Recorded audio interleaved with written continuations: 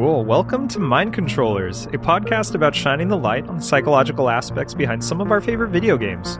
I'm your host, Brandon Craw, and I'm joined by my co-host, Joe Moreno. And today we're going to be talking about the characters of Final Fantasy VII Remake. Before we get too deep into the game and the discussion here, just want to give a spoiler warning because we are going to be talking about a lot of plot details, a lot of things that happen to the characters and throughout the game. I just want to put a spoiler warning right off the bat. If you haven't played Final Fantasy VII and you're interested in the story and you don't want to be spoiled, go ahead and play that game, watch a playthrough, or do whatever you got to do, and then come back to us. Yeah, right. Because we'll definitely don't want to ruin the experience. Yeah, we'll be here.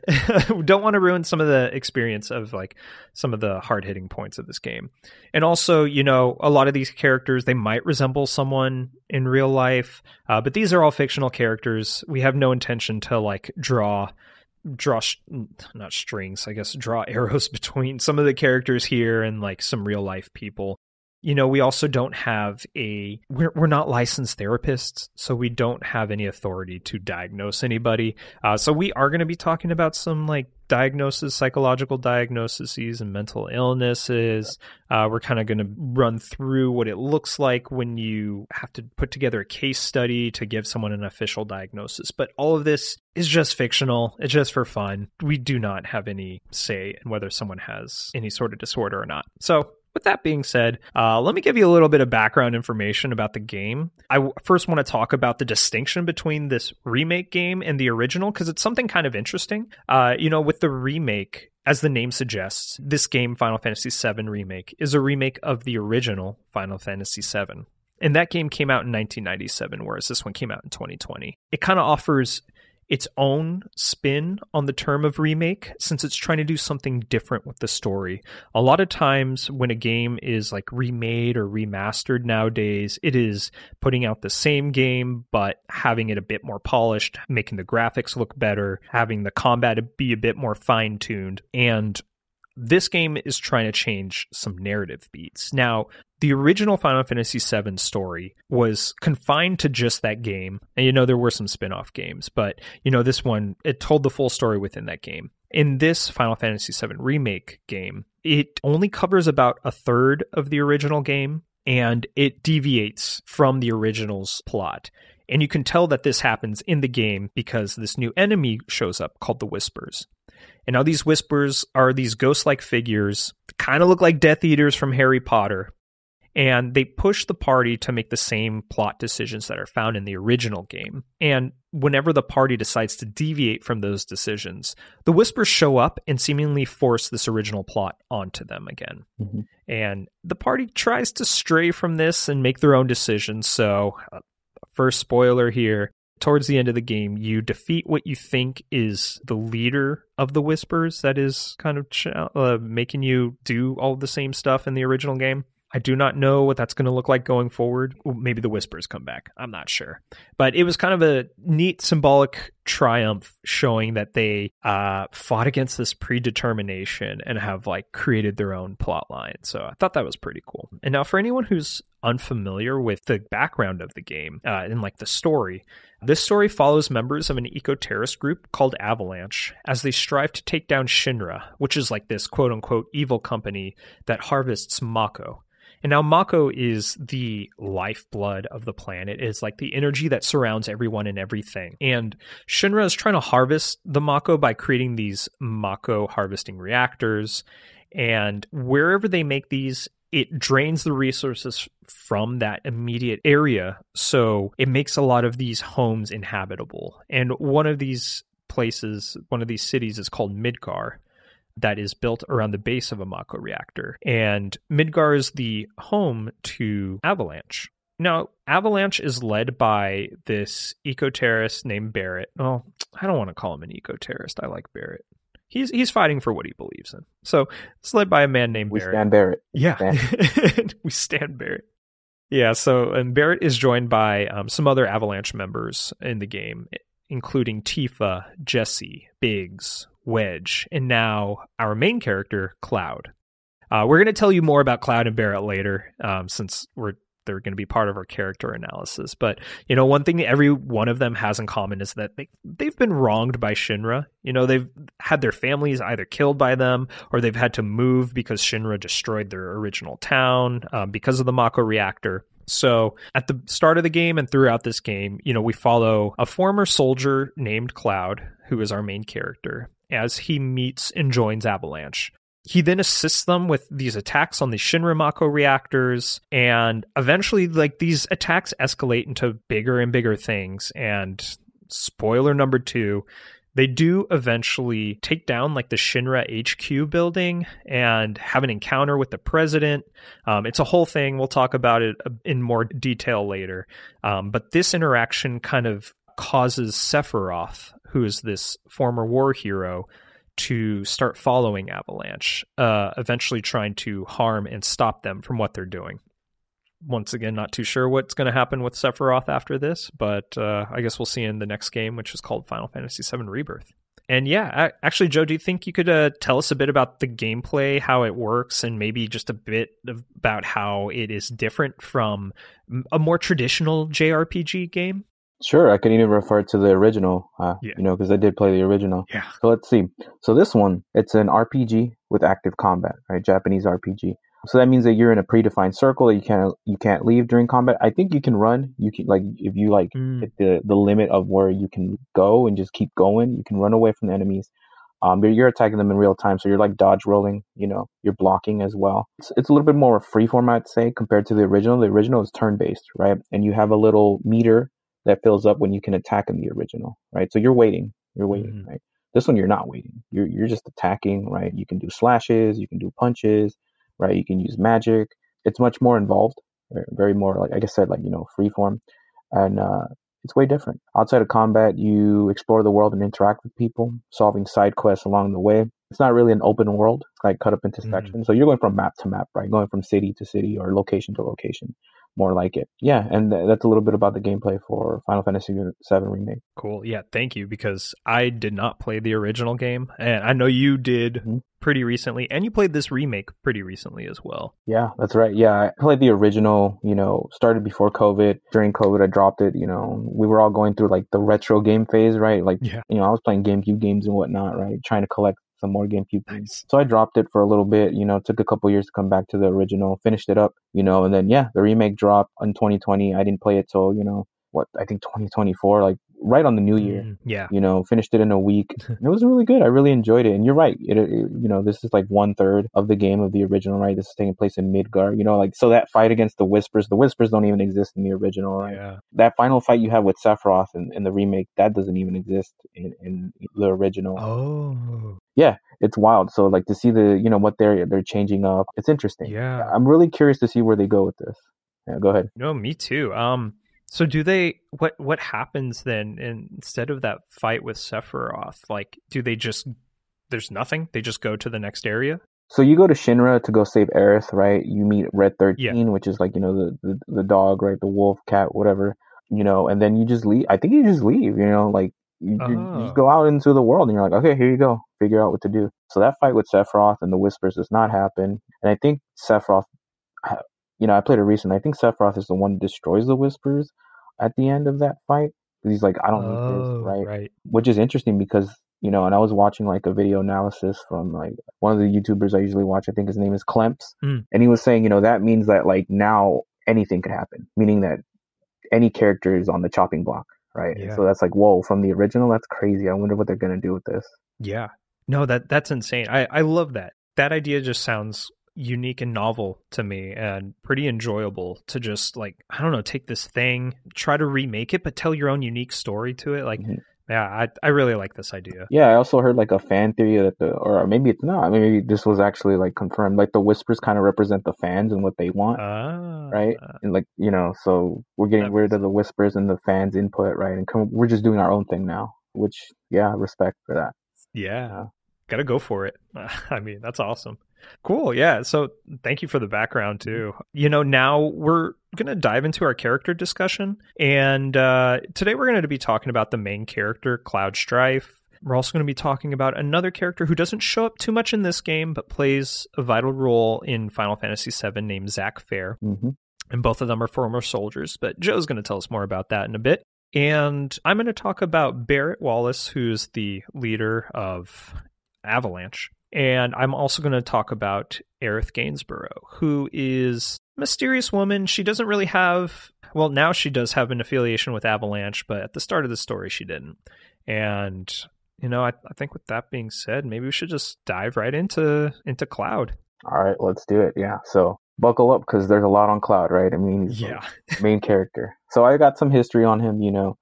Born August 11th, 1986 in the village of Nibelheim. Father died at an early age. We don't really get to see what his dad was like, what their relationship was like, right? But we do get to see that Cloud lived next to Tifa, which is a huge main character, right? But was shunned from her friend group. And according to, you know, looking in the wiki and everything, Cloud developed a superiority complex, believing her friends were idiots because, you know, he's just more mature and different from them. They don't like him because he's, you know, this cool, tough guy. Yeah. He also had some, you know, this issues with like, does Tifa like me? Does she dislike me? So at the age of 9, Tifa fell off Mount Nebel. I don't know what she was doing, right?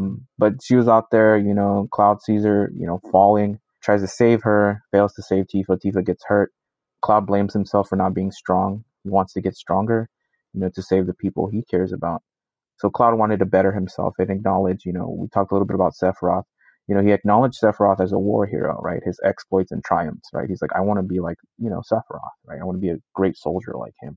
So he wanted to join Soldier, which is like the military group for the Shinra company, right? They're the one that enforce laws, rules, and everything, right? They have like guards everywhere, you know, carrying guns around and stuff. You know, so he's hoping to become a soldier to kind of impress Tifa and be like, hey, you know, I am a strong guy, right? I was doing this essentially for, you know, to show off in a way, right? So at the age of 15, he joined the Shinra Electric Power Company in the hopes of making a soldier rank. However, he did not. So he was just an infantryman. So he was just a jobber, right? He didn't have the skills to make it to soldier. And so he was very ashamed about that. So he never contacted Tifa or anyone in Nibelheim because he was ashamed. However, Cloud does meet Zack, and we're going to get into a little bit of Crisis Core, right? Mr. Gongaga himself, Zack. And, you know, they begin to, there's like this whole plot about, you know, Genesis, which is like, you know, this first class soldier, kind of like on the level of Sephiroth, right? This is like shooting into like Crisis Core. And I know a lot of people don't like this plot line, but, you know, mentioning it, right? There's like a whole other plot going on. So they're trying to defeat Genesis, right? And all this stuff. So Cloud joins Zack and Sephiroth to investigate a damaged Mako reactor on Mount Nebel. This happens like later on in Crisis Core. This is where Sephiroth learns the truth of like, you know, he's got Genova cells in him, right? His dad put Genova cells in him, you know, when he was being, I guess, like in the womb. So he learns that truth and destroys Nibelheim. You know, he's down there in the Nibelheim mansion, reading books and whatnot, the truth about what's going on. And this is kind of like the snapping point for Sephiroth, right? And so he starts to attack the party, you know, Cloud, Zack. Cloud and Sephiroth have a brief fight, which is crazy. I don't know if you've ever seen I think the cutscene is in Remake, but you know when Cloud overpowers Sephiroth when he's impaled, when Cloud like has a sword straight through him, and he like lifts Sephiroth and just chucks him, and it's like, whoa. Yeah. I was like, what? It's crazy. And this guy's not a soldier. Cloud is not a soldier. How? How is he not? You know, right. Wild, you know, but eventually, you know, Cloud loses consciousness. I mean, he was impaled, and eventually he's collected by, also Zack is unconscious as well because Sephiroth messed him up. They're collected by Professor Hojo, who's like one of the big bads, right? He's an evil scientist, right? Collects them, experiments on Cloud and Zack, you know, for about, I think, 4 years. So what Hojo is doing is, you know, injecting them with Genova cells, which are like super cells that make like super soldiers, right? Like kind of like Sephiroth, who's this all powerful, you know, guy, hoping that they'll turn them into Sephiroth clones, or so that Sephiroth can control them. You know, however, Zack survives because he's already been he's a soldier, right? So he's already dealt with all this stuff, right? He has the Genova cells, I believe. You know, he's been experimented on before, so it doesn't do anything to him, right? However, Cloud gets Mako poisoning, right? Meaning, so he's like in the tube, right, where Hojo has him, and he's poisoned, so he's unconscious. So this is like Crisis Core, right? He's unconscious, so Zack is carrying him for like the next 9 months once they break out. So essentially, Zack is like, you know, carrying Cloud around, and yeah, it's wild. Crisis Core is like, you know, and Crisis Core came after the original. Right? It was on PSP, so there's a lot to cover. But you know, with Cloud, that's a little bit of his background and who Zach is as well, which we're gonna get into that. So currently during the game, right, the remake and the OG, right, Cloud is 21 when the bombing mission occurs. You know how he's like on the train, he appears, right, he Mm-hmm. jumps off the train. We're gonna help Avalanche for a price, of course, right? He's a mercenary, so he Yeah. pretends not to care. Or maybe he really doesn't care at the moment. He goes with Avalanche, does what he needs to for the money, right? So planting bombs at Mako reactors, and you explain what Mako was, the lifeblood, right? So, Mm-hmm. and also in the remake, as you play as Cloud, you kind of see him experience like headaches, right, and visions of Sephiroth. Oh, that's right. Yeah, and also like I think there's a memory of him being impaled, right? That's like kind of like the post traumatic stress, right? It's kind of like he almost died. Yeah. I'm surprised he didn't. Have you seen Sephiroth's like sword? The thing is like huge, right? Crazy. No idea how Cloud survived that. So eventually he meets up with, Tifa and Aerith, and the Final Fantasy VII plot, continues. Yeah. Right. So a little bit about his personality. He's stubborn, especially at the beginning. I don't know if you noticed, he's like closed off, reserved, dismissive. He doesn't care. He's in it for the money. And of course he's like edgy, right? He doesn't give a shit. I love that. I love that about him. And to see him open up over the time, over, the point of the game, right? His interactions with Aerith, he eventually opens up. Do you remember like the high five scene where like, they're high fiving each other after like the robot arm stuff, and Cloud like actively like goes for a high five, but Aerith is like, she doesn't know what's going on, right? Because Cloud is very closed off, and he's Yeah. embarrassed when she's all like, she didn't like give him the high five. He's like, oh, never mind, that was nothing, right? And she's like, were you about to? And he's like, no, no, no, don't worry about it, No. right? And so like, with Aerith being playful, like it kind of opens Cloud up. Yeah. And so you see him coming off from being stubborn and closed off, right? He starts to care, right? He still has like the I'll do this for a price kind of mentality, right? But you can tell he starts to care about, Barrett, right? Tifa, even like Wedge, Big, Jesse. So there's a transition there, and Mm-hmm. I really enjoy that. Do you have any thoughts on Cloud before I start the case study? Yeah, no, I think that summarized it pretty well. I also love seeing like little hints of personality like leak out Yeah. eventually, Yeah. as you get to know him a bit better. Yeah, I talk about that as well with Barrett, who's another, he has a similar vibe where Mm-hmm. his personality comes out as you get to know him, but his like initial personality is a bit more jarring than Cloud's. Cloud's is, like you said, dismissive He and doesn't care. He's yeah, stoic, right? But he yeah, cares. He cares. He he does. does. Yeah. He does. I didn't know some of the background stuff that you described as well, so that was pretty fascinating. Yeah, definitely. And we're going to get into Zach as well. So I'll be covering a lot Mm-hmm. of Crisis Core stuff. So, that'll be interesting, right? I love Zach. He's kind of like the opposite of Cloud because Zach is more like, positive, upbeat, but we'll get to him. Like Ichiban and Kiryu? Oh, Ichiban and Kiryu. Yeah, we'll get to that at the end of the podcast. I can't wait to talk Yeah. about Like a Dragon with you. Yeah. So I don't know. Go ahead and I might not have described this at the top, but what we are going to do is like give the background and information for the characters, which is what Joe just did for Cloud right now. And then we're going to do a case study on them, or like a case study write up, which is like a kind of like a formal thing in like the psych world, or at least it was when We were at we school. were in grad school. Yeah. Where you kind of aggregate all of their background information together to detail the attributes or characteristics of potential psych diagnoses or psychological disorders. So we're going to do that here with Cloud, or Joe's going to do that here with Cloud, and then we'll talk about some potential like diagnoses that Cloud might suffer from. Yeah, and just a heads up, we did this in the Persona podcast as well, but we're using a Western lens of psychology. And this is a Japanese game, right? And then Cloud, obviously a soldier, right? He's not going to be coming into a therapist office, or maybe he would. I don't know. Yeah, Maybe so. maybe after the end of the third Final Fantasy VII maybe game. Yeah, maybe, right? So yeah, so there's a lot of stuff like we're doing this for fun, right? Don't take it too seriously. Yeah. So just want to say that real quick, and let's jump into the case study for Cloud. So you're gonna hear a lot of the same info, right? But I have it, all aggregated, all put together here. So yeah, let's just get into it. So Cloud, is a 21-year-old soldier, according to him, from Nibelheim. Cloud appears stoic and silent. He discusses childhood, and reports a conflicted childhood. He acknowledged that he was very lonely, and he was very different from the other kids growing up in Nibelheim. Though he did have one friend by the name of Tifa, who he had attempted to befriend. They had like some kind of history going on. Yet her friend group didn't approve of Cloud, shunned him. According to Cloud, there was a time where he attempted to save Tifa from falling off Mount Nebel. And at that time, Cloud was following her and was unsuccessful in saving her, and they both fell. Cloud noted that he wanted to get stronger, but was angry for himself because Tifa got hurt. So at the age of Mm. 15, he joined Shinra in the hopes of becoming a soldier. That's his way of getting stronger, right? He had a purpose. I want to get stronger. I can do that if I join the military, right? Soldier, right? Which, is part of the Shinra company. And soldier is like the prestigious rank, right? That's like number one rank. That's what you want to go for, right? Mm. However, Cloud never becomes that. He's an infantryman, right? Which is noble still, right? But to him, it caused a lot of shame because his goal was to become a soldier.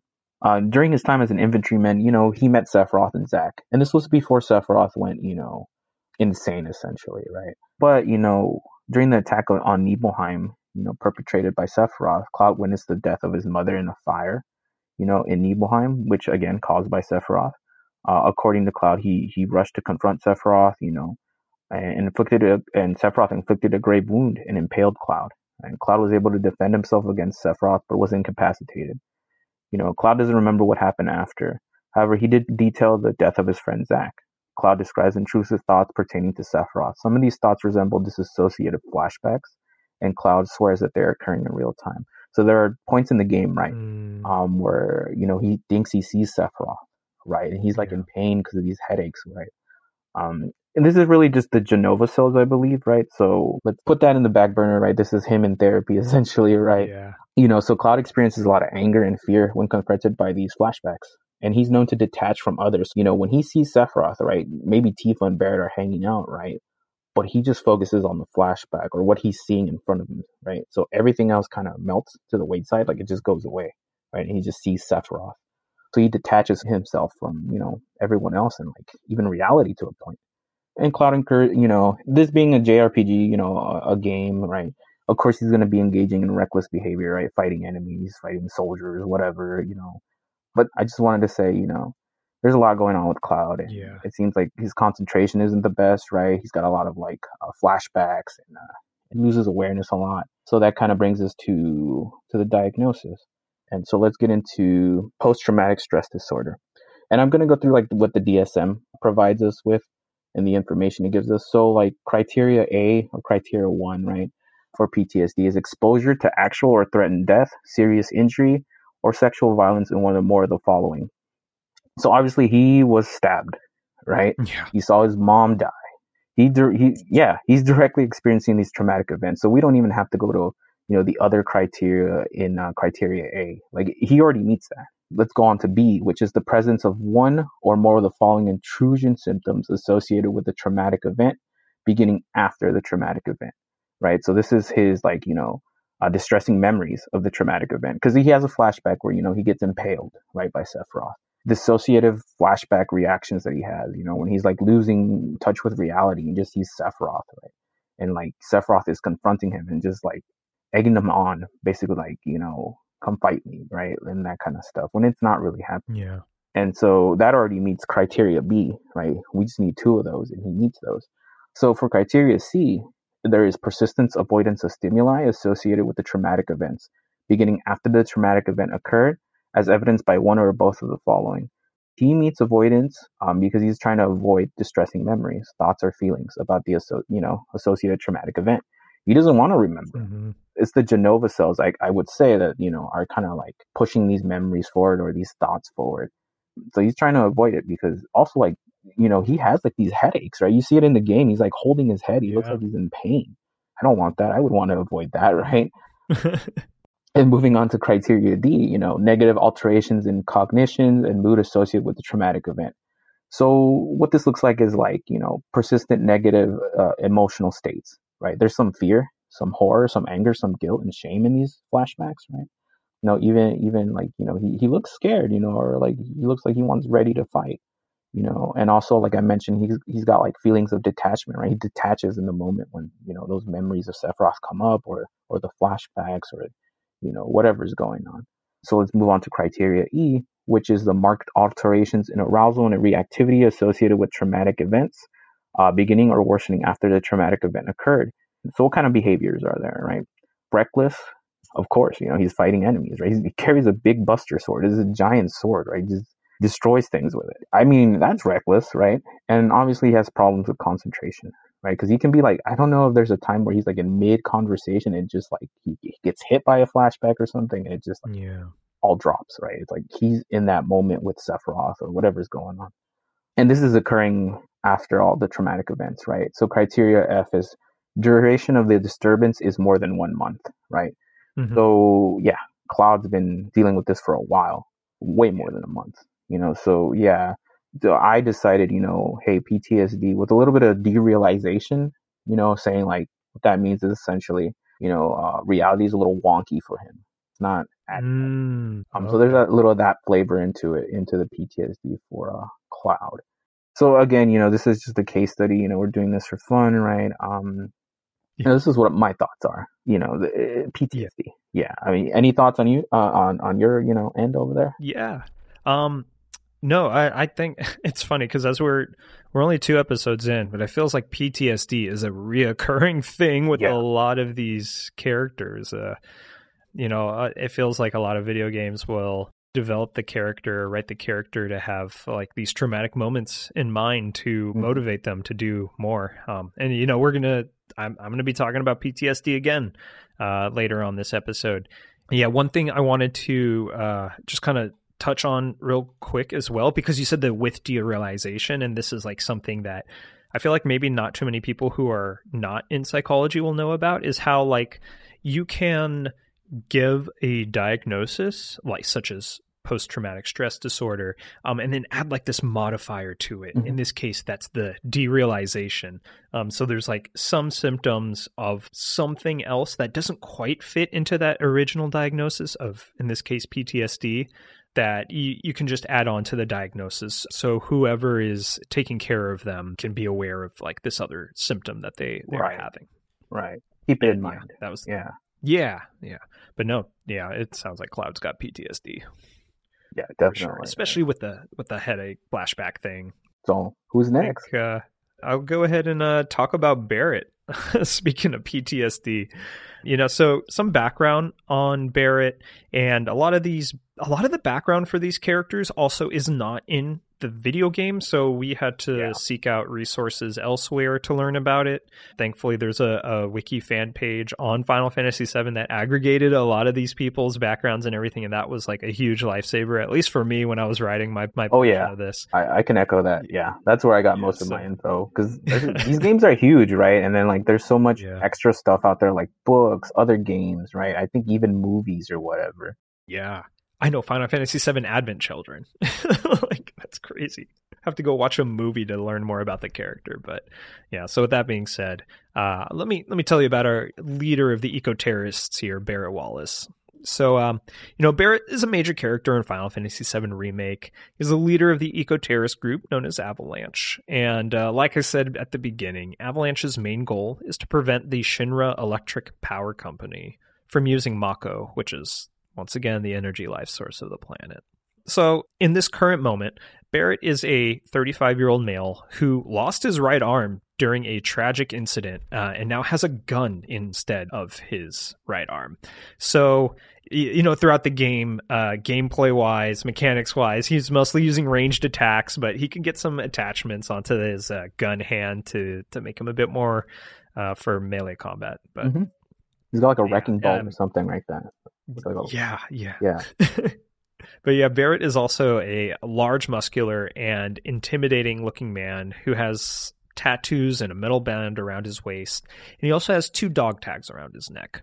Once again, that's what he currently looks like. So a bit of his background story before the events of this game. He was born, or grew up at least, in his hometown called Corel. And he married a woman named Myrna. And she suffered from an undisclosed illness that we don't really know too much about.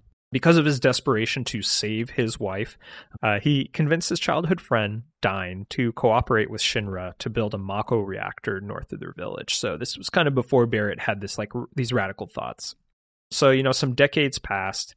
Barrett and Dine helped Avalanche.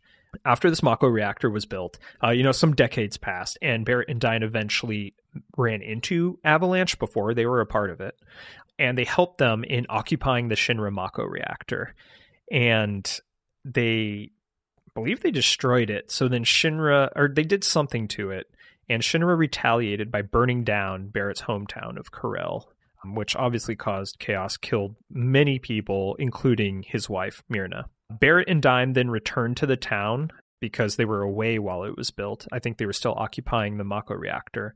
And when they returned, they were shot by Shinra agents who were trying to kill them. And unfortunately, Dine was killed and left behind a daughter. Her name is Marlene. And then Barrett was severely injured, hence losing his right arm. Barrett then rescued Marlene and vowed to take care of her as if she were his own, as a kind of like a dying wish from Dean, or just something to honor his friend's legacy. So Barrett and Marlene, they stumbled on hard times and they wandered from town to town before eventually arriving in Midgar, which is now the home of Avalanche. And they met several members of Avalanche there, and they eventually joined the crew, and Barrett worked his way up to the leadership position. So throughout this game, though, we meet Barrett during the first attack at the very start of the game on this Mako reactor. You know, this attack kind of goes unexpectedly well, draws the attention of Shinra, and then Barrett kind of immediately is planning another attack. So they attack another reactor, and this one, it was kind of like set up like a trap, where Shinra knew they were coming, and they were trying to kill Avalanche live on air in front of everybody. But thankfully, Barrett kind of inspires everyone. They fight through, and he eventually saves Cloud, who is hanging on the edge of this Mako reactor plate. These are huge towering structures that, I don't know, thousands of feet in the air. So if one of those plates fall, it will destroy anything underneath. And in this case, Midgar is right underneath there. So this is why they don't want to fully destroy the Mako reactor in this case, but they wanted to do some damage to it. They eventually, unfortunately, failed to prevent Shinra from detaching. I believe it was Shinra, right? That was they wanted to detach the plate. Yeah, to destroy Section 7 or something like that, right? Yeah, because that's where Avalanche was. Yeah. Avalanche was in Section 7 of Midgar, yeah. So, well, at least this section. Because in the remake, they're like, oh yeah, Barrett's part of the Avalanche, right? But that's the radical part of Avalanche. In the original, Avalanche is just Barrett and his team, right? In the remake, there's different divisions. Oh, yeah. Yes. I didn't know. Okay, yeah, that makes sense. Because Avalanche is a big eco-terrorist group that's spread across multiple towns and cities, and you don't even really know about them all or see them all. You just see Barrett and his crew. Right. They do come and help you during one fight, I think, right? Yeah. In the beginning of the game, of the remake, at least. Yeah, that's true. But yeah, so, Shinra is trying to, take them down, so they drop a plate onto them. And, Barrett once again fears that his kind of radical movements have cost some lives and killed people he swore to protect. Thankfully, I'm reading through this and realizing I just skipped through a bunch of plot stuff because it's big plot stuff, but it doesn't involve Barrett, so I didn't write it down. But yeah, eventually Aerith gets captured and sent to the Shinra building. So then Barrett, Cloud, and Tifa go and try to break her out and rescue her. And there, we kind of hear a quote from Barrett about how these people are not without sin and must accept their complicity if they were to blow up the Shinra building here, which is kind of Barrett's goal right now, is just to destroy everything. So, they later free Aerith, thankfully, and another new character who you mentioned already named Red 13, right. From a research lab that was at the, kind of within the Shinra building. They kind of stumble their way up. They're escaping, and they stumble their way up the building, eventually getting to Shinra's president. And the president's dangling from a ledge. Of course, Barrett sees this. He wants to kill him, but Tifa and Aerith, convince them to spare the president. So Barrett kind of becomes a better person now. Not sure exactly what he was thinking at this point, but Barrett spares the president under the condition that the president admits that Shinra was behind the destroyed Sector 7 plate that fell onto Midgar, and not Avalanche. The president, of course, doesn't like this, so grabs a gun, threatens to shoot Barrett, but then Sephiroth appears, kills the president, and kills Barrett. But the Whispers come in. This is interesting because this is one of the few times they don't try to fight off the Whispers, but the Whispers come and heal Barrett. Right. Heal his wounds. To die. It wasn't his time to die. His death was not supposed to happen now in the plot, so they let it happen and Barrett's revived. But then Barrett later helps Cloud fight off the Whispers and Sephiroth, but then Sephiroth eventually escapes. But I think after taking down Shinra, Barrett then vows to continue to fight Sephiroth because an enemy of the planet is an enemy of his. A little bit about like Barrett's personality. You know, he has this giant personality, intimidating presence, but that kind of shies away once you get to know him. You know, this was pretty apparent when we first meet Cloud. You know, he doesn't trust Cloud. He just kind of speaks to him in a cold manner, sees him as just another person, a mercenary who just wants the money, so he doesn't really consider him like a person. But eventually, you know, he warms up to Cloud. We see moments in which he actually like enjoys speaking to Cloud and is happy of their friendship. They become besties later on. Right? Yeah, I know. Like they become best friends. A lot of his like personality, a lot of this sense of justice of his is fueled by his destruction of his home, which he has now twice witnessed. You know, we saw Shinra burn down Corel. We saw Shinra crush Midgar. So obviously he has this resentment towards them and wants to destroy them at all costs. But you know that these might be some like negative traits of his, but he's also a very passionate and emotional person, definitely towards the protection of the planet. According to this wiki, he has a background on planetology and he knows the history of the ancients, which are like, I guess, the people who created this world. So he, prior to all of this Shinra stuff, you know, was already passionate about protecting the planet. So it makes sense now that he sees Shinra destroying the planet. He obviously sees them as his enemy.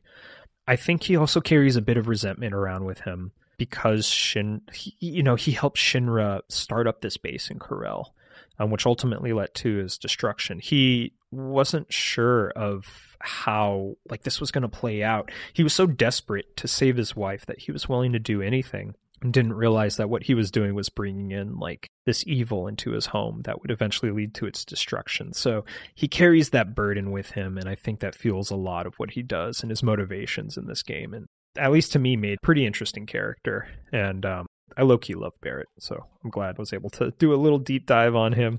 But yeah, I was going to go ahead and talk about the case study. But Joe, is there anything I don't know. I felt like I talked a lot about his background here. I know in the original, I think Dine is still alive or something like that. I'm not too sure. Or maybe not, again. Oh, right. Okay, that makes sense. When I was reading about his on the wiki, it said seemingly dies. And I was like, okay, I'll leave it at that then. I don't want to, in case Dine comes up later, like I didn't want to spoil it for myself, but it's okay. Right, I mean, spoiler warning, right? I know. We'll see what the remake does. I'm interested to see what they change, right? Now that the Whispers are gone, so now that OG Final Fantasy VII isn't canon in remake or whatever, we'll see what they do.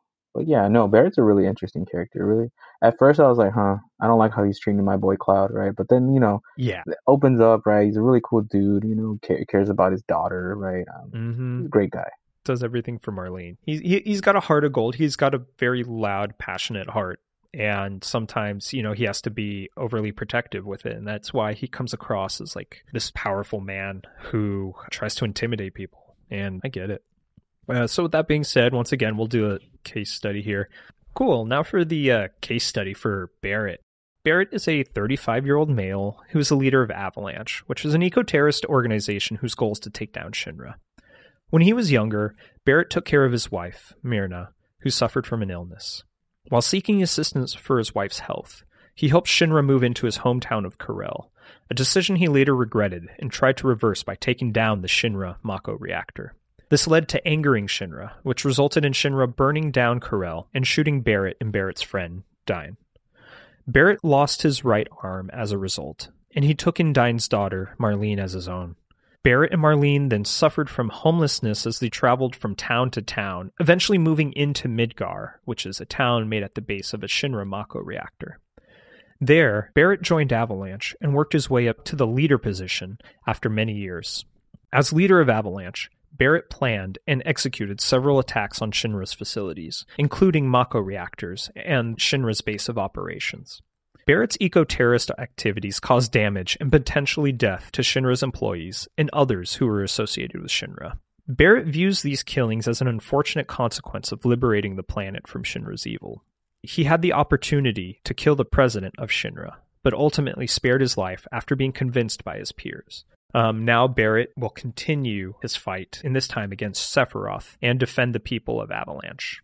So much like Cloud, after reading this background, it seemed to me that Barrett also suffered from a post-traumatic stress disorder, and his symptoms manifested themselves in different ways than Cloud, slightly different. For the first criterion, which is an exposure to trauma, we saw Barrett have a traumatic event occur to him, which alone would be enough to move on to criteria B, but we also see it occur to someone close to him, literally in front of his face, in his presence as well, which was like the death of his friend Dine. For criteria B, we also see a presence of intrusive symptoms, and this one might be a bit of a stretch, but seems like he might experience prolonged psychological distress and exposed to anything related to Shinra. It kind of seems like he just not really shuts down, but like he gets angry. Mm-hmm. You could tell that it causes him a lot of hurt. Yeah, it's like a triggering word for him. So he tries to, he doesn't necessarily avoid talking about Shinra, but you can tell that there is something there that has kind of influenced his behavior in this way. We also see for the next criteria, avoidance of stimuli, and also another bit of a stretch, but might assume he avoids talking about the situation. Like, for example, I didn't know about any of this stuff until I went through the wiki about his home burning down and his wife dying. He definitely doesn't talk about that in the game. Remake. Right. That's OG info. Yeah. Yeah. So this is all information that he is kind of held. He doesn't want to share. And I think he avoids talking about it because it's a traumatic event for him. Very painful event. For the next criteria, negative alterations in cognitions and mood. We see him blaming himself for allowing Shinra to come into Corel and the resulting destruction. So there's a lot of guilt there. But then we also see a kind of persistent negative emotional state of anger at seemingly anyone related to Shinra or kind of just anyone he doesn't trust. Right. We already said, he has this shell up, his walls up at all the time now, because he doesn't trust anyone. He's afraid of what that trust might bring. So a lot of these characters have to earn Barrett's trust and ease into him. For the next criteria, like marked alterations in reactivity due to the traumatic event. Here we see reckless and destructive behavior against Shinra. We see him behaving differently, and one of those ways is through this reckless and destructive behavior. And we also see hypervigilance, like in his desire to destroy Shinra. It seems like with like hypervigilance, we can see him, I don't know, just kind of taking the stand. I mean, like he's an eco-terrorist, and he's like trying to defend his people, and he is attacking them, and to me that seemed like a sign of hypervigilance by like attacking the people that have hurt him previously, but maybe that could just be my own take on that word. I think all of these criteria together, and I think the final criteria, we see these symptoms persist for longer than 1 month. With that, this has happened years ago, and a lot of these personality traits that he has gained since this traumatic event, they're still with him, they still occur. He is still just like a very angry and kind of destructive person. Putting that all together, it seems like he suffers from post-traumatic stress disorder. But one kind of interesting thing that wasn't a disorder that I wanted to bring into this discussion was I looked up studies because I was curious. I'm like, is there any sort of connection between a quote-unquote eco-terrorist and any psychological disorders? And according to some study, it was a peer-reviewed study. It wasn't just like some random article. There seems to be an association between depressive symptoms and sympathy for violent protesters and terrorism. There's also another study that finds a significant association between antisocial personality disorder and extremist opinions. But according to this literature review, these studies should be taken with a grain of salt because they might have a poor methodological quality. But I found it interesting that there is, especially this antisocial personality disorder and extremist opinions. I feel like with antisocial personality disorder, you see people, it's kind of in its name, antisocial. They kind of don't, or in layman's terms, they kind of just don't care about other people. You kind of seems to be what Barrett has at times when he's just like willing to blow up a building and not caring who's in there. He doesn't care for the consequences. Yeah, so that's Barrett Wallace. That's our good old buddy Barrett. Great leader. By the end of this game, we see his walls come down and we see the person that he actually is, which is just someone with a huge heart. Yeah, he's kind of scary when you first meet him. I do love him. Like he's one of my favorite characters. But I'm curious to know more about this Zack guy who I've heard a lot about, but since I haven't played the OG games, don't really know too much. Okay. Yeah, so let's get into Zack. So instead of, and just a heads up, instead of doing a case study for Zack, there's not too much info, right? So, we're going to talk a little bit about the culture of military, like military culture, essentially, right? Because, Okay. Cloud and Zack are both military. So before we get into that, let's talk a little bit about Zack. He was born in 1984 in Gongaga. That's why there's a line in Crisis Core where he goes, me, Gongaga, right? And I think that's like the funniest thing ever because it's such a funny sounding like name for a town. Yeah. Right, Yeah. and that's why I call him Mr. Gongaga. Gaga. Right. I know you said it earlier, and I thought that was like an anime no. trope or something. Yeah, I figured you'd be lost, so I'm like, you know what? Let me explain it. Right. So he was born in 1984. He left for Midgar at the age of 13 and joined Shinra. Not too much about his past or like childhood. We're going into Crisis Core territory, which is like a game on the PSP. Now it's on modern consoles. So Zack trained under someone called Angeal, which was like his mentor in Soldier. So when we meet Zack, he's like a soldier second class. Eventually he gets a promotion to first class, has to wipe out a whole enemy base, prove that he deserves the promotion. And there's a lot of shenanigans with, again, I think I mentioned Genesis earlier, which is like, kind of like another soldier, powered up soldier. So Genesis goes bad, right? And so Zack starts to work with Sephiroth and Angeal. Eventually Angeal like kind of disappears. He's kind of gone. So Sephiroth helps out Zack to look for him. They find Angeal, again, his mentor. Something about monsters attacking, right? And Angeal believes he himself is a monster because you know how Sephiroth has the one wing? Oh, Angeal has it as well. And so does Genesis. But when Angeal sees it, when he's like, I have the one wing, he believes he's a monster. So eventually, Crisis Core happens. Zack meets Aerith, and they have a budding relationship. They start dating eventually. Eventually, again, Crisis Core happens, right? Angeal becomes a monster, actually, like weird dog hybrid type wolf animal thing that Zack has to fight. And that actually is Angeal. And so Zack has to defeat him, meaning that, he kills his own mentor. Actually, so the Buster Sword, the giant sword that Cloud carries around? Yeah. That's actually Angeal's sword. Oh. Yeah, so the mentor for Zack, that's his sword. He passes it on to Zack, and Zack passes it on to Cloud. It's like, don't let your dreams die out, right? It's symbolic. So when Angeal dies, he gives it to Zack. When Zack dies, he gives it to Cloud. So eventually Zack meets Cloud on like a mission, right? They get along. Nibelheim occurs, which, Sephiroth goes insane, learns the truth, destroys Nibelheim. Yeah. Zack is captured by Hojo again. So there's a lot of stuff, that we covered. He's experimented on. Eventually, Zack does break out and rescues Cloud. Crisis Core happens again, and they fight Genesis, which is, again, some dude we don't really care about. I know the fan base doesn't really like him either. Genesis? Yeah, Genesis, yeah. And okay. I'm like, okay, sure. And I played this game like a long time ago on PSP, so I had to go into the wiki to like remember, watch some video analysis and stuff. I'm like, okay, yeah, this is making sense again. So eventually Zack learns that he was captured for 4 years by Hojo. And the reason he knows this is that he receives letters from Aerith. I think one of the, what are they called? The guys in the black suit, like the fancy suits. What are their names? Because they do work, the Turks. There we go, the Turks. That's what they're called. Oh, yeah. Right. Okay. So there's this guy named Song, right, in Crisis Core, and eventually he hands this stack of letters to Zack. Like, it's Aerith sending letters for the past 4 years. Oh, yeah. Right? And so Zack's like, oh, crap, we were gone for 4 years. We were captured for 4 years. Time to go to Midgar. And so, he's carrying Cloud. He's unconscious, right, because of the Mako poisoning from the experiments. So he's protecting Cloud, right? He's fighting his way through a lot of soldiers. Eventually, we hit Zack's final stand, which is like right in front of Midgar, like right outside of Midgar. It's still in the open world, right? It's still the world map, essentially, where it's just all of Shinra against Zack. This one guy, yeah, he's a soldier, he's really powerful, but it's like hundreds and hundreds of like infantrymen, helicopters, grenadiers, and all this stuff, right? So in Crisis Core, this is Zack's final stand. Like, he's gone. Like, he's killed by 3 soldiers, essentially, because he fought through so many of them. He's exhausted. Yeah. And so he dies, and eventually Cloud wakes up from the poisoning, and he's like, what happened?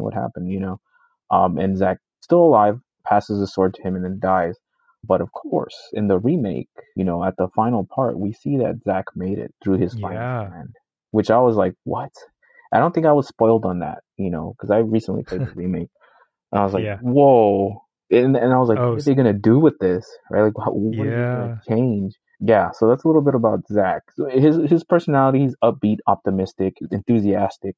He's restless. He's referred to as Zach the puppy by his mentor, right? Because he's just full of energy. He just wants to get Mm, going, easygoing. He's all over the place. But eventually, after, of course, his mentor dies, things happening in Crisis Core, he kind of matures, right? He's still upbeat and optimistic, but he kind of calms down, right? He mm, has a more like clear head and more mature. And he ends up caring for Cloud for like 9 months. Cloud is unconscious. He's like dragging him, making sure he's okay, protecting him. Zach is a good guy. He really is. Love that yeah. character. He's like the opposite of Cloud, right? Because Cloud's more closed Yeah. off, It right? seems like it. Very, Yeah. very stoic, right? But Zach, no, he's not. I love both Cloud and Zach. They're really cool. Hmm. Any thoughts on your end? I wasn't sure of when Crisis Core happens in the timeline. Mm-hmm. Like that's before the This is events of Final before. Fantasy Yeah. VII, right? This is like right Okay. before. Yeah, right before Cloud shows up on his, his epic stance on the train when he does a front flip or whatever. Yeah. This is like right before. Yeah. Okay. Yeah. I mean, it takes like over, a couple years, right? But when Crisis Core ends, it's like right before Final Fantasy VII picks up. Oh, got it. Got it. Okay. Yeah, I didn't know much about Zach, and my first interaction with him was seeing him in that cutscene in Final Fantasy VII Remake. So that part didn't hit me quite as much as I think it hit you, since you knew his Yeah. fate. Yeah, once again, really interesting to see what they're going to do with, now that we're at this point where it's clear that it is deviated from the original game. Yeah, I'm curious to see what happens. He's alive. He's gonna go meet Aerith. Like, what does this mean? I think it's gonna be a good time. Not gonna lie. And he was higher up in the ranking, like, because you said he was a soldier. Yeah, as well. So he was first class, I believe. Okay, so he was like a better soldier than Cloud. Right. I mean, Cloud never made soldier. Yeah, he never even made soldier rank. I'm interested to see what you found between some of the research, because we're not doing a case study for Zach. Correct. Yeah, so let me get into it. So, just some info on the culture of the military. This is like a textbook we had to read back in grad school in one of the marriage family therapist classes, giving counseling out to military folk. And I work with military folk. I work with veterans as well. So I was like, you know what? This might be a little bit interesting. Let me go back into this textbook, see what I can pull out. So essentially, they're talking about, the culture of the military, warrior society. It's an authoritarian structure, right? It's strict and obedient. They will tell you what to do, and they will break you, and they will make you. That's the military. You don't have any freedom in the military. You are supposed to get up at a certain time, eat at a certain time, go to sleep at a certain time, right? There's some leeway here and there, especially I think to rank. Yeah, it's very like authoritarian. And so it's interesting because we see Zach and Cloud kind of come from like backgrounds where, they were just kids, right? Things were happening. It sounds like they both didn't have much structure in their life. And, Shinra as a military company is going to provide that structure. So I kind of wish we would see a little bit more about Cloud and Zach in their childhood to see, what's the correlation here? What's the connections we can make, right? But it's interesting that both of these guys, were like, hey, the military, right? They got into a structured warrior society. In the military, rank structure affects families, creates distance, not just between the military, but the civilian world itself. So like throughout the game, throughout Remake, you'll see Cloud referring to things like, he's a military guy. Tries not to get close to people, right? Keeps his distance because he knows that, hey, at any time anyone can just die, right? Especially with what they're doing, attacking the Mako reactors, fighting enemies, fighting Shinra, which is like the whole military. So don't get too close. In the military, there's a commitment to it. Typically a commitment to one's unit and the mission and its members. So there's a part in Crisis Core where he's like storming an enemy base. The Wu Tai. I don't know if you're familiar with the Wu Tai. They're mentioned here and there in Remake. Yeah, just barely. And the Wu Tai are like, hey, you're working for Shinra. They're the bad guys. Like, they're terrible. Why are you doing this? Why are you wiping us out, right? Zach doesn't question it because he has loyalty. He was fed this information like, hey, what you're doing is noble, which you should be proud of it. Don't question it. Yeah. And this is kind of like the message of the military as well. And I'm not trying to like cast aspersions on the U.S. military or whatever, right? But it's like they're sold this message, right? And not everyone believes it, but Zach certainly believed it, right? What he was doing was right. It was a mission. Don't question it. Service members are often required to spend long hours on the job and are part of a tight team, almost like a second family, right? So this is Zach's relationship to Angel, his mentor. Like they get really close, right? They're more than friends, right?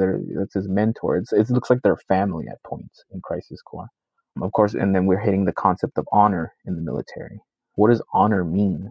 So there's a part in Crisis Core where Angel shares his perspective on what honor is and how to protect honor, and it's like the most important thing.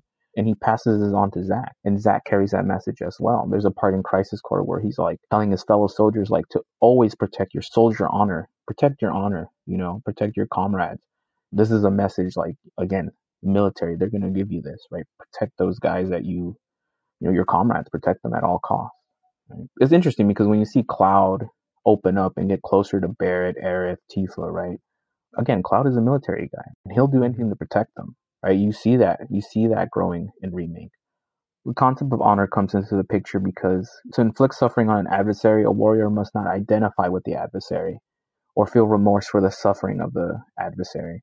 So this kind of goes into a little bit of, with Cloud, right? I mean, he's, and even Zach, they're fighting their fellow soldiers, but they have a belief and they're upkeeping that belief, upkeeping that honor as well. And, even though Barrett isn't part of a military group, right? Mm-hmm. He protects his own group as well. Yeah, militant, right? So that even applies to Barrett as well. So one thing I want to talk about in the military is the use of shame. And this goes into Cloud because Cloud joined the military, because he was ashamed of how weak he was. He wasn't strong enough to save Tifa, right? So that shame was like his driving force. And then when he couldn't make it as a soldier, what did he do with that shame? He kind of hid it and was like, he never contacted Tifa or, anyone in Nibelheim. I think his mom knows, but that's the only person that knows because he was so ashamed that I was going to become a soldier, but he never did. So there's some shame in there. And shame is used very effectively in real world military, right? It's like, if you can't do this, then you're that, right? They talk complete trash to them, right? Shame is very powerful, especially in the military. I even have a quote from the book here that says, avoid shame at all costs. We're supposed to wear a mask of coolness to act as though everything is going all right and that everything is under control, even if it's not. So this is the textbook saying this. This is kind of the message. And then I have another thing from the book that we're talking about, Counseling Military Families, I think the book is called, who outlines the characteristics of the warrior psyche. This includes a heroic stance, willpower to act in danger, action, heightened awareness that comes in living in the presence of death, identification of action with force, a paranoid worldview, black and white thinking, repression of fear, compassion and guilt, an obsession with rank and hierarchy, right? You can see all of this, especially with Cloud. Repression of fear, compassion, right? He doesn't want to get close to anyone. His action, what are his actions? He carries around a sword and just destroys everything, right? He has an awareness of the presence of death, right? Because he's experienced it. He lost his mom. Tifa got hurt. So there's like a lot of these things on with Cloud. Obviously, he's heroic as well. Cloud is in a heroic stance. And of course, Cloud's obsession with rank, right? To make it to first class soldier. Yeah. And then the final part here, which I find interesting with the list of characteristics of the warrior psyche, is the degrading of the feminine. I don't really agree with that, but there's that part where Cloud, we dress him up. So that's like an interesting point to make. My soldier guy, he's not supposed to do that, but he does. He breaks that conventional norm of the warrior society. And I just think that's cool. Yeah, for anyone who's not too familiar with this, this is both in the original and the remake game. Mm-hmm. There's a part where Cloud has to dress up in a dress or just like in a typically female identifying outfit to try to impress this like kind of mob leader guy, type role, and be a suitor, possibly like wife suitor, so, to save Tifa, right? To save Tifa, yeah. So I love how like Cloud wasn't able to save her like before, but then this is his way of saving her now is to like dress up and like use that to infiltrate the base to save her. Like it was cool. Yeah, so I like that, they break up that conventional norm of, what a warrior society looks like, and again, this is like a textbook from 2008, and then, so this is outdated, right? I don't know if degrading the feminine in the military is still a thing. It might be. I just find that interesting. Cloud goes through that, and he doesn't care. He's a little embarrassed at first, especially because Aerith is always like taking shots at him, right? Essentially, just joking. A very playful relationship. Yeah, it's playful, but Cloud will do what's necessary to protect those people that he cares about, right? Mm-hmm. I just think that's cool. So yeah, so this is a little bit about the military, kind of the culture of the military. What does Zack and Cloud see in Shinra Power Company? Yeah. I mean, honor, right? I mean, you're gonna get stronger. Just wanted to share with you guys a little bit of about that. Any thoughts on it? Awesome. Yeah, no, I'm glad that you did this, especially since there's probably not like enough for a full-on case study for like Zack. So yeah, this was interesting just to see some like military and psychology concepts, because military is a pretty big theme in this game, at least for the backgrounds of our main characters here. Right. So yeah, no, thank you. But yeah, like you said, Zack, Aerith, they got a history. So I need to tell you a bit about Aerith's history, unless there's something else you had for Zack. No, I felt like I talked a lot about Zack. I just know that these characters, I really love these characters. They're really cool guys. But no, take it away with Aerith. Cool. Thank you. This is going to be our last character here, Aerith Gainsborough. She is kind of a very whimsical, friendly, bubbly person. At the start of the game, she's a 22-year-old woman. And she is actually half human and half of this other race called Cetra. And the Cetra are an ancient race that are granted powerful magic abilities. And Aerith is actually going to be the last of the Cetra because they were all hunted or killed out or something. Or extinct or whatever the reason was. Yeah. Right? I'd imagine that they were probably hunted because of their magical abilities. So people probably saw them as a threat or wanted to use them. Just making assumptions there, though. So before the events of Final Fantasy VII, we have Aerith, and she lived with her father and mother, but the father, his name was Gast, and he was killed by Professor Hojo, who we talked about earlier. He ran Shinra's research, and he comes up multiple times in the Final Fantasy VII story. So after Hojo killed Aerith's father, Hojo went on to capture Aerith and her mother, who is the pureblood Cetra person named Ifalna? Ifalna, I think so, yeah. Yeah. So we have Aerith and Ifalna were captured by Hojo. So Aerith and her mom were the subject to numerous experiments that were done by Shinra and by Hojo as they sought to like understand and harness the magic inside of their blood. So because of this, Aerith witnessed like a lot of tests that were done on Ifalna, and she saw these become like more and more intense, eventually resulting in painkillers that needed to be injected into the mom just to get through some of these tests. Fortunately for them, a scientist in the lab by the name of Faz Hicks helped Aerith and her mother escape, but her mom collapsed during the escape and died. So unfortunately, Aerith, was seeking help and then ran into Elmira, I believe her name is pronounced, Elmira Gainsborough, who went on to adopt Aerith and took her into her own home. So Aerith eventually went on to live with the Gainsborough house, and Shinra did end up finding Aerith in this town that they were at, and then made a deal with Aerith's new mom, Elmira. And Elmira said that she would let them know if Aerith reveals the location of the Promised Land, which is what Shinra was really looking for. This Promised Land is a location that supposedly has like a large amount of Mako, right. So Shinra wants to use that for themselves. And they believe that Aerith, because she's the last of the Cetra, or maybe I'm saying that wrong. Is it Cetra? Cetra? Yeah. Because she's the last of the Cetra, will somehow know this location. So because of this deal between Elmira and Shinra, Elmira became pretty restrictive with Aerith, only allowed her to visit certain places, not watch TV due to her of being informed of like the events that are happening in the quote-unquote outside world, meaning like outside of this town, outside this village.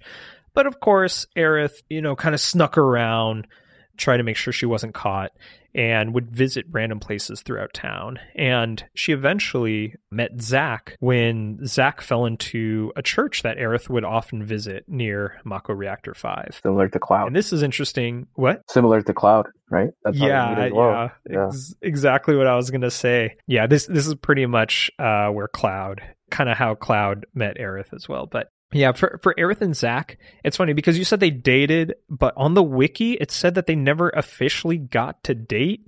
I guess there was some distinction that they made of like because they weren't boyfriend, girlfriend, then they didn't date, even though they were hanging out all the time. Like, I don't know. This is probably just some weird semantic thing. Or it might be, yeah. 'Cause I however people remember define relationships. Crisis Core had a mission where I think you're like selling flowers with her, or you're out in the town or something like that. As Zach, am I remembering that wrong? I don't know. Yeah. No, I think you're probably remembering it correctly, because my take on it was that they were totally dating, but they were never like officially boyfriend or girlfriend, because Zach eventually got shipped off to fight in the army. But yeah, so that's kind of what happens before we even meet Aerith. But now in the Final Fantasy VII Remake, we first see her on the streets of Sector 8, and Cloud spots her being attacked by Whispers. So Cloud kind of attracts the attention of these local guards accidentally, because he draws his sword. He wants to defend Aerith against the Whispers. Then that doesn't go so well, so they end up just running away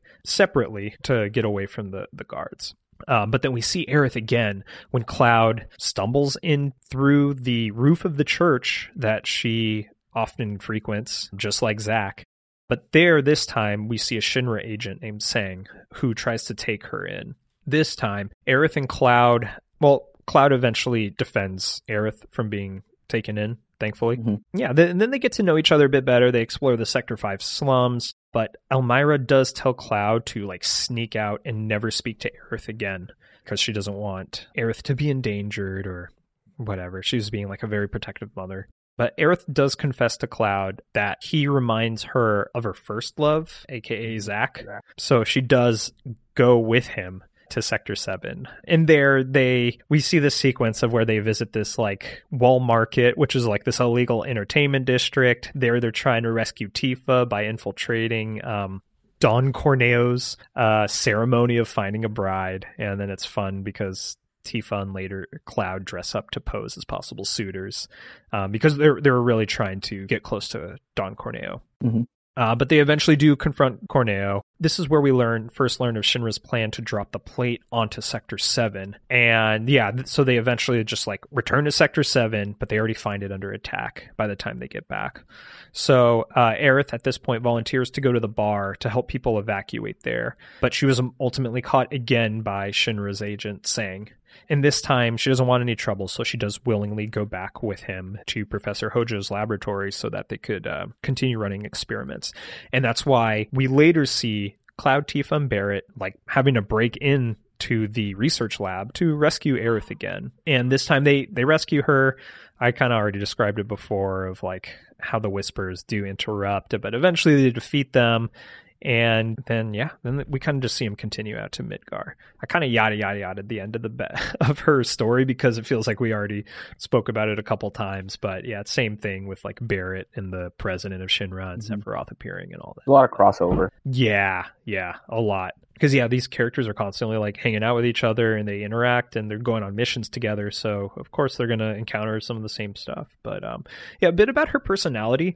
It's interesting because despite her traumatic upbringing, she has a rather like bubbly, joyful, and compassionate personality. She's just exuding this positivity and confidence, and she like tries to inspire others to just continue and fight on when things are looking bleak. And she also has a rather optimistic outlook on life, which totally defies all the trauma that she went through. And, she's pretty quick to make friends because of her extroversion. She has the desire to see good in people. And, this ties in with her positive, optimistic outlook on life. But you could also tell that probably because she was brought up in captivity, she really enjoys her freedom. So when her mom, her adopted mom, Elmira, is trying to restrict her and keep her in again, she finds ways to sneak out and like just go and continue to be free, even though like the authority figures tell her no. So I think that kind of sums up her story in the game. So I also don't have a official diagnosis for her because she didn't really meet a lot of the requirements for them, but I was still going to talk about it. Yeah, with her case study, unless there was something else you wanted to say about Aerith. No, we just know that, in the original, she dies, right? I think you're aware of that, right? Would you just? No, I'm just kidding. Yeah. What? 25-year-old spoiler? Or I don't know, 1990, whatever. Yeah, 97. No, it says 27-year-old spoiler almost. That's crazy. Yeah, no, it's funny because this is like the one thing I knew before I even played this game. That was the one thing I knew was that, oh yeah, Aerith dies. But I forget, in Final Fantasy VII Remake, have we hit that point where she would die yet and we passed it? No, we haven't gotten there No, we have not. Okay. So we're going to see what Rebirth does, which is the sequel to Final we're Fantasy going to see VII what Remake. happens, right? Because now the whispers are supposedly gone. So, Yeah. And also, I don't know if like the game alludes to like Aerith knowing what's going on or what can happen, because she alludes to things that are like she knows more than she than she leads on or whatever. So yeah, that's a good point. What's gonna happen? I don't know. I actually did read about that. I didn't write it down, but yeah, it does seem like she has some sort of ability, kind of like Zack and his headaches, to see. Like, I guess Zack's headaches are more PTSD like, whereas Aerith's is more like seeing the original timeline, or like she knows something about the original timeline and how it happens. They haven't made that clear yet, so we're just kind of speculating on how they're going to do that. For her official case study, Aerith is a 22-year-old woman who is half human and half Citra. This grants her magic abilities and attunes her to the planet and the energy surrounding it.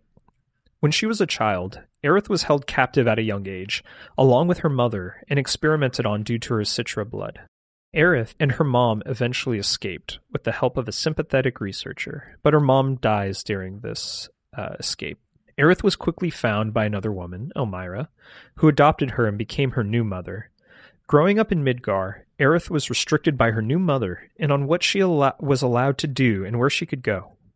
This caused Aerith to sneak around wherever she could. Aerith eventually found a soldier named Zack and fell in love with him as they explored together. Zack was deployed out and left Aerith behind. Years later, Aerith eventually met Cloud on the streets of Sector 8. She later reunited with Cloud in a church she often visits, where Cloud saved her from capture. Aerith eventually meets up with the eco-terrorist group Avalanche and joins their cause in their fight against Shinra and saving the planet. Aerith also is captured again by Shinra, but is promptly freed by Avalanche when they attack Shinra's building. Aerith joins Barret, Cloud, and Tifa in defeating the Whispers and leaves Midgar towards another adventure. So, now you're caught up. For her case profile, and like I said, she didn't really meet a lot of the criteria for post-traumatic stress disorder, even though that is what I kind of initially put down. She did have crazy exposure to trauma, being experimented on, held captive, and witnessing her mother going through the same things and even dying in front of her. Yeah. But that's kind of where it ends in terms of PTSD. As I was going through the criteria and like reading everything there, I'm like, I don't think she meets like any of these things. She's like pretty well adjusted given her crazy traumatic background, and like she's not showing like presence of intrusive symptoms. She's not avoiding the stimuli really. I mean, maybe a bit, because sometimes she just won't. I don't know if she really opened up about her history with Cloud like during that time. I don't really remember that happening. There was that part where I think we see like a little bit of I don't know if it's bullying going on, but it's in the train yard, the ghost yard, right? Where she has like a flashback of like the kids not finding her, or like hide and seek or something like that, or not. That's right. But she's really high functioning and like well adjusted, right? Yeah. So I can see, there's no need for a diagnosis, right? So I guess I wanted to bring that up because this is like a perfect example of how some people will go through trauma, but then come out like not everyone is going to have a disorder or like process that trauma the same. So I mean, I know these are fictional characters and all, but we see Aerith here who goes through similar things of family members dying or being killed by Shinra, but she doesn't leave it with this harboring resentment and desire for revenge like Barret does. She still has this like positive outlook on life, and just kind of continues about her day and continuing to live as who she is and not really affected by this. And if she is affected, she's doing a great job at hiding it because we haven't seen it yet. Or managing, right? Or coping, right? Or she might not even need any of our interventions that we learned in school, right? She might just be doing great. Yeah. Seems like it. Exactly. We'll see. She has her own coping mechanisms. We'll see in Rebirth. Watch all this go out the window once Rebirth comes out. I cannot wait until we do our deep dive for that episode, or for that game. So because of this, I did kind of talk a bit about, or I did want to talk a bit about another similar psych concept that tends to occur with people who are held captive. And I don't know if this really has any sort of like official psych diagnosis name. I was going to talk about Stockholm syndrome, which I couldn't find in the DSM. So I assume it is not an officially recognized thing, but I'm everyone, including therapists, will know about it and know of symptoms, of what those symptoms look like and how those symptoms, are presented in like some actual recognized disorders such as PTSD. With that being said, Stockholm syndrome, for those who are unaware, it's usually when the person who is like captive falls in love with the abuser or the captor, the person who captured them, or is holding them hostage. And this, can be seen as like a coping mechanism to try and get through this traumatic event. And while we don't see this with Aerith, because we don't see it in this game at all. We don't see her this background part in the game. But then B, even in what we know of her background, she was too young, but we don't even see like her mom suffering from this. But we do see something that is not Stockholm syndrome. It's almost like the reverse of it, where Faz Hicks, who's the one who released them from being experimented on, at least according to this Wikipedia thing, or this fan wiki I read, Faz Hicks fell in love with Aerith's mom. And that is why he ultimately released them, because he felt bad doing these cruel things with him, to them. So I don't know of any sort of disorder that's like reverse Stockholm syndrome. And I was trying to like Google it and look for it, in which like the person who took someone hostage falls in love with the captor. Like, I don't know if that's a thing. Maybe it's a different diagnosis or something. And I was just kind of having fun with this like speculation of trying to like find something to fit Aerith's disorder. So I'm really just talking out of my ass here, but it's all good, right? I mean, just cut this. We're just wondering. Yeah. Right? So, yeah, I thought that was kind of interesting how Faz Hicks ended up falling in love with them, probably from spending all this time with them and then feeling bad for them. But I think that kind of does it for the psychological case study aspect of everything. Yeah. Is there any like last words for Final Fantasy VII before we move on to what else we've been talking about? Just that, this one memory I have with the game. Do you remember that part where you have to go up to Shinra and you can take the elevator or the stairs? Did you take the stairs? I did. Okay, me too. Yeah, I wonder if that's a thing. I wonder if that's like a psych thing. So for people who are unaware, it's like you have this choice, like to get up to the top of the building. You could either take this long flight of stairs in game, which is literally just running upstairs, or you could take an elevator. But I feel like maybe it could be a gamer thing where we were presented with a choice and we chose the harder option because we thought it might reward us in some way, when in reality that didn't happen. And we literally just wasted time. Was there even an achievement for running? No, I was like, okay, because they're like, even the characters like, well, it'll be quieter, right? We can sneak up on them. Right? And I'm like, okay, those are good points, right? But you hear like Barrett in the background just being miserable going up the stairs, and I'm like, oh, this doesn't feel good at all. No, yeah, it's like 65 flights of stairs or something like that. Yeah, it's like, it was something crazy. Yeah, and like it actually makes you do it. Like you have to like do it. Yeah, I thought we would get like a fast forward button or something, but we don't. Was that in the original as well? I don't think so. Or it might have been, but I don't remember it that it was not that long. This totally seems like some developer joke. Just like, man, this would be funny if we just put this in and like give them the choice, but just we're not gonna do anything with it. What a weird like quirk to that part, and that part of all things too. Like, why are you gonna put it right there at this pivotal moment in which you're like trying to rescue your friend and like confront the face of the enemy this whole time? It was funny. No, I'm glad you brought that up. Yeah, I was like, we got to talk about this, because I was like, yeah, this is like a moment where I was like, did I get played? Like, what the heck? Could we actually just take the elevator? Yeah, you can. I'm pretty sure you can, and we just didn't. Okay. I guess that says something about us, right? I know. Once again, we thought we were going to be rewarded. At least I thought. So I thought there'd be something for going through the harder route, but that's not always the case. Let that be a life lesson to everybody. Sometimes the harder route is not the best choice. Right. Anyways, cool. Well, thank you all at least for staying this long for this podcast. I think that's going to conclude our like psychoanalysis for Final Fantasy VII Remake. Mm-hmm. A game we both loved, and a game who's having a sequel very soon, and we are very excited to play. Oh yeah. And we will most likely be doing an episode on that. I don't know when, but I know it's coming. But yeah, I guess with that being said, tell me about what else you've been playing, Joe. So let's start with Tekken 8, right? Because I know we're going to get to Like a Dragon, and that might carry us through this podcast. But first of all, thank you for anyone sticking around. We're now going to get into the section where we just talk about what we've been playing. Mm-hmm. But if you're not interested in that, I understand, dipping out, but thank you again. But yeah, let's talk a little bit about Tekken 8.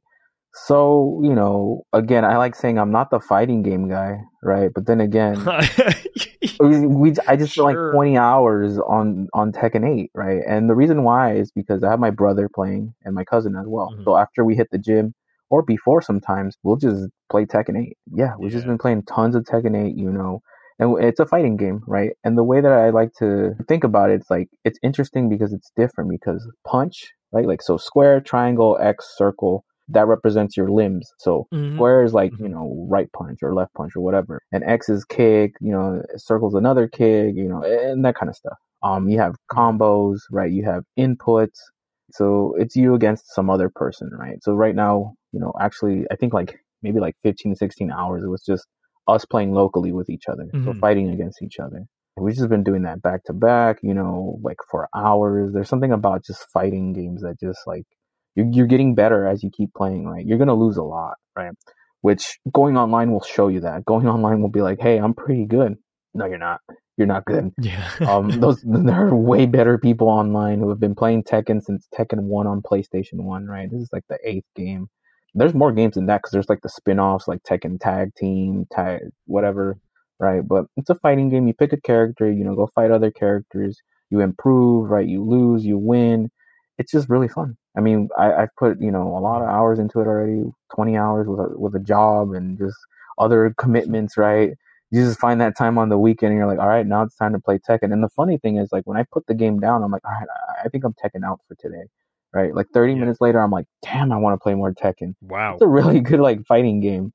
It's, really, really good. Yeah, I've been playing it. I play King. Yeah. Which is the Jaguar guy, right? And I think I mentioned I made a costume for him as a Monkey D. Luffy, right? Give him a red shirt, a straw hat, some blue cutoff shorts or whatever. Shorts, yeah. I'm just grappling people. I'm just doing grapples and just winning and losing, of course, right? It's just so fun. It's a lot of fun. I've heard nothing but good things about that game. I really wish I had a bit more patience for the fighting games because I would love to get into it too. It sounds like you've mostly been playing against your family. Have you tried any of the story mode or the adventure mode? No, I hadn't even touched story mode. I haven't even tried arcade mode or the weird it's like an arcade story mode. So yeah, we've all just been playing locally for I think 17, 18 hours and jumping online here and there when we get bored of fighting each other because we get used to each other's quirks, right? It's oh, he's going to grab after this, right? Oh, he's going to hit me with this. I know how to react, right? So we'll pick random characters to mix it up because we get so used to each other. And then mentality is we kind of hate each other. We're why do you keep doing that? Stop it, But then you go online and you're yeah, do what you did to me and mess that dude up. It's so funny. It's so funny. But yeah, no. So I hadn't even touched story mode or anything, and we've already put 20 hours into it. That's crazy. Dang, that sounds awesome. I do remember playing Tekken as a kid. I think Tekken 2 or 3 was my favorite. Whichever one had gone in it, the little dragon. Oh, okay. Little dinosaur guy who shot the fireballs. I don't know if he's still in the game or not. No. But oh man, bummer. But yeah. It's okay. Oh hey, maybe when we hang out again, I'll bring it in and teach you some fighting games. Yeah. Teach me, aka kick my ass for 30 minutes. But I guess that's one way to learn. Yeah, no, that's so cool. I've heard great things about that adventure mode and the story mode. I heard it was pretty fun too. There's some podcasters I've been listening to who love Tekken and love fighting games in general, but they don't play online or against other players. They just play the story modes and stuff. I see. And yeah, they were saying that this has been their one of the favorites, if not the favorite, fighting game, story mode. I think in particular that arcade quest mode, they really enjoyed because it felt like it did a good job tutorializing the game, as well as making it feel like a game, since you didn't touch it at all, right?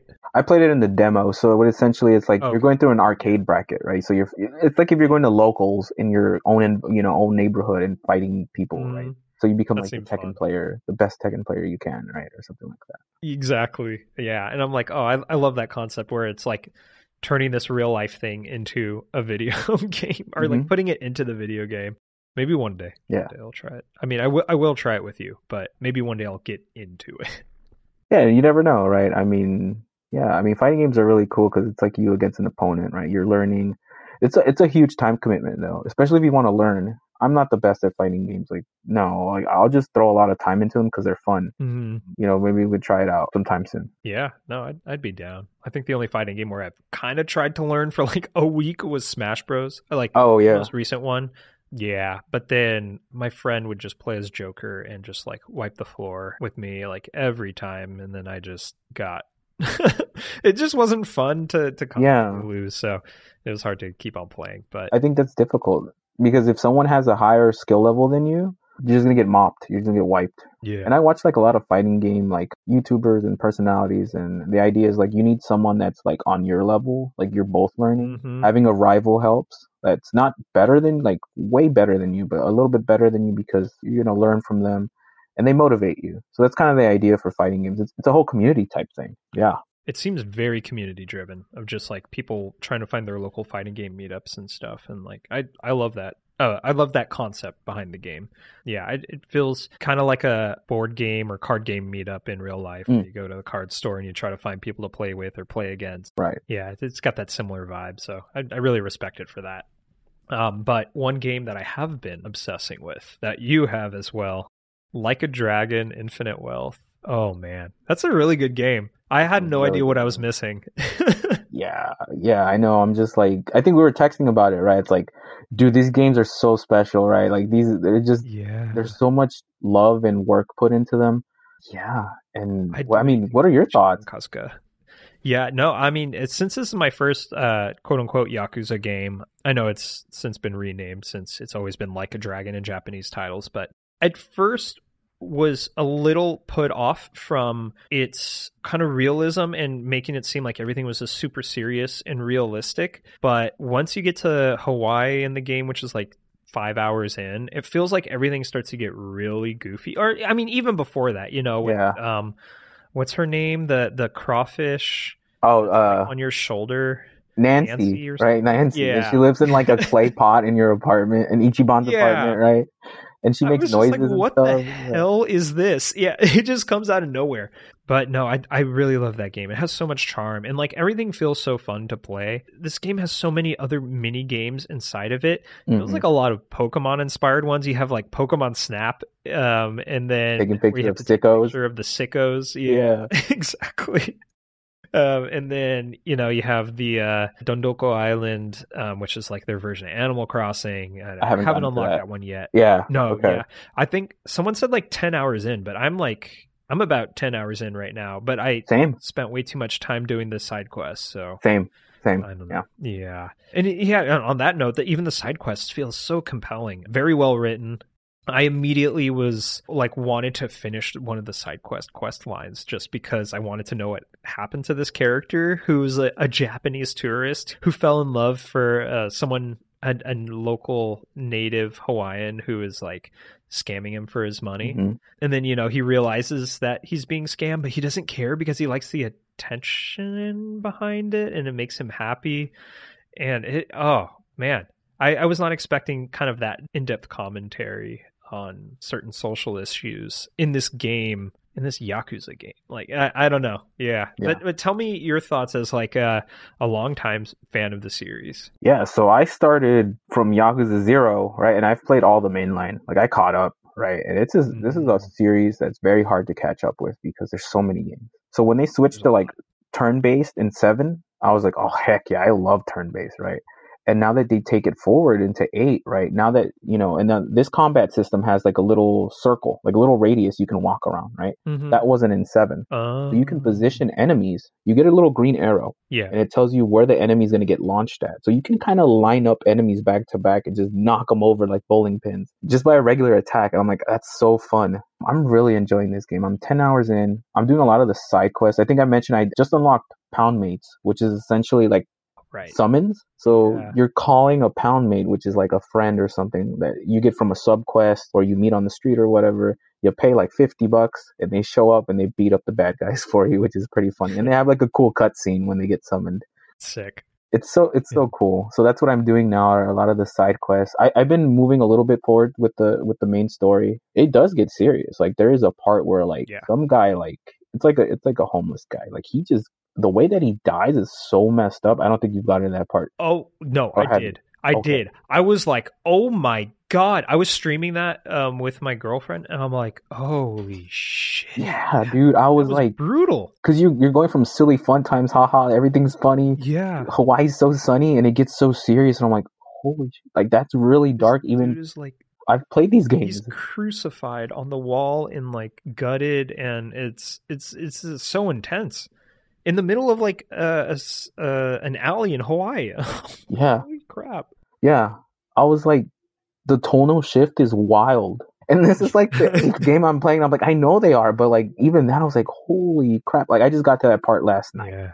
And I was like, whoa, like the heck, right? It's a lot. Yeah. I was like, dang, like, and those parts wrote me in as well, because it's like, oh yeah, this is a serious game, right? But then you're out here like, Nancy just fell in love with like a hermit crab and we have to find her, I don't know, do something with that side quest. Oh, is that what's happening right now? Yeah. And because I know she's a summon, she becomes a pound mate summon, right? So she rides on the hermit crab into battle, right? So it's like that kind of side quest where like some of the side quests will reward you with like extra things that, they're like, oh cool, this makes the game a little bit more wacky or a little bit more fun because it's like it's a crawfish coming to your rescue. Yeah. Man. Yeah, that's crazy. I do like how the side quests are a bit more, like you just said, like just wacky and weird, not trying to be as serious as the main quest. And even the seriousness of the main quest does still hit pretty well. Oh, yeah. Like I still feel very invested in trying to find out what happened to Ichiban's mom right now, like what's going on there. I like how they're introducing like this other like local gang, Hawaiian gang, the Barracudas, and how they like roam the streets at night, like claiming their territory. On Monday at 10 p.m.? So specific? Yeah. Right? Yeah. What is that? Oh man, I went to Hawaii last year. I don't think I was walking around at 10 p.m. We know what to do next time. Yeah. Oh God. I know. It does, like, it's totally over exaggerating the violence and everything, of course, because it's trying to, make the gameplay compelling of like, there's not like these sketchy people or threatening people like every 10 feet on a block in Hawaii, but that's kind of how it's depicted here in the game. Yeah, it low-key just kind of made me want to go back. I'm like missing Hawaii. Oh yeah. No, I was like, man, maybe I should go to Hawaii, and then I see all this serious shit happen and I'm like, oh, maybe not. Because they're like saying real world stuff like, hey, the homeless population is like really high. We think other states are sending the homeless population here. And I'm like, oh, you know what? I never thought about Hawaii in that way. That it's a very like pricey place to live as well.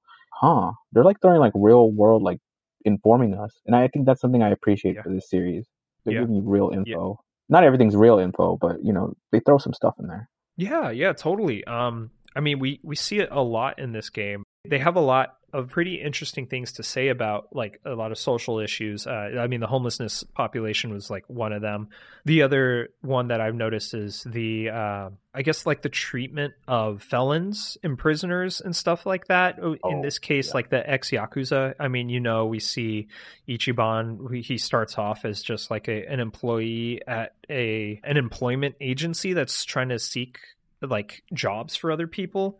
And, all he wants, and he kind of specializes in helping out former Yakuza members, like find jobs that are tailored to them because the rest of society has kind of given up on them. Mm-hmm. It stood out to me because it like kind of shows how a failure of like the society and government to like force a lot of these people into going to crime to make ends meet and to live. And then once they like try to seek help and reform their ways or whatever, they're just kind of cast aside and like marked with a red X and like told that they can't do this or own a cell phone in like 5 years after their the 5-year clause, right? Yeah, and stuff like that. So yeah, it was really interesting. And they're kind of funny with their commentary against the police as well in this game. I forgot which side quest it was, where even the police, there's like a policeman who the character crosses like legally in a crosswalk, but he's like, "Hey, did you just jaywalk?" And he was like, "Oh, I don't know. I don't think so, but I wasn't really looking at my feet, so maybe." And the police was like, "Okay, I'll let it slide this time, but maybe consider donating to the police fund." And he literally pulls out like a donation box on top. Yeah, a donation box.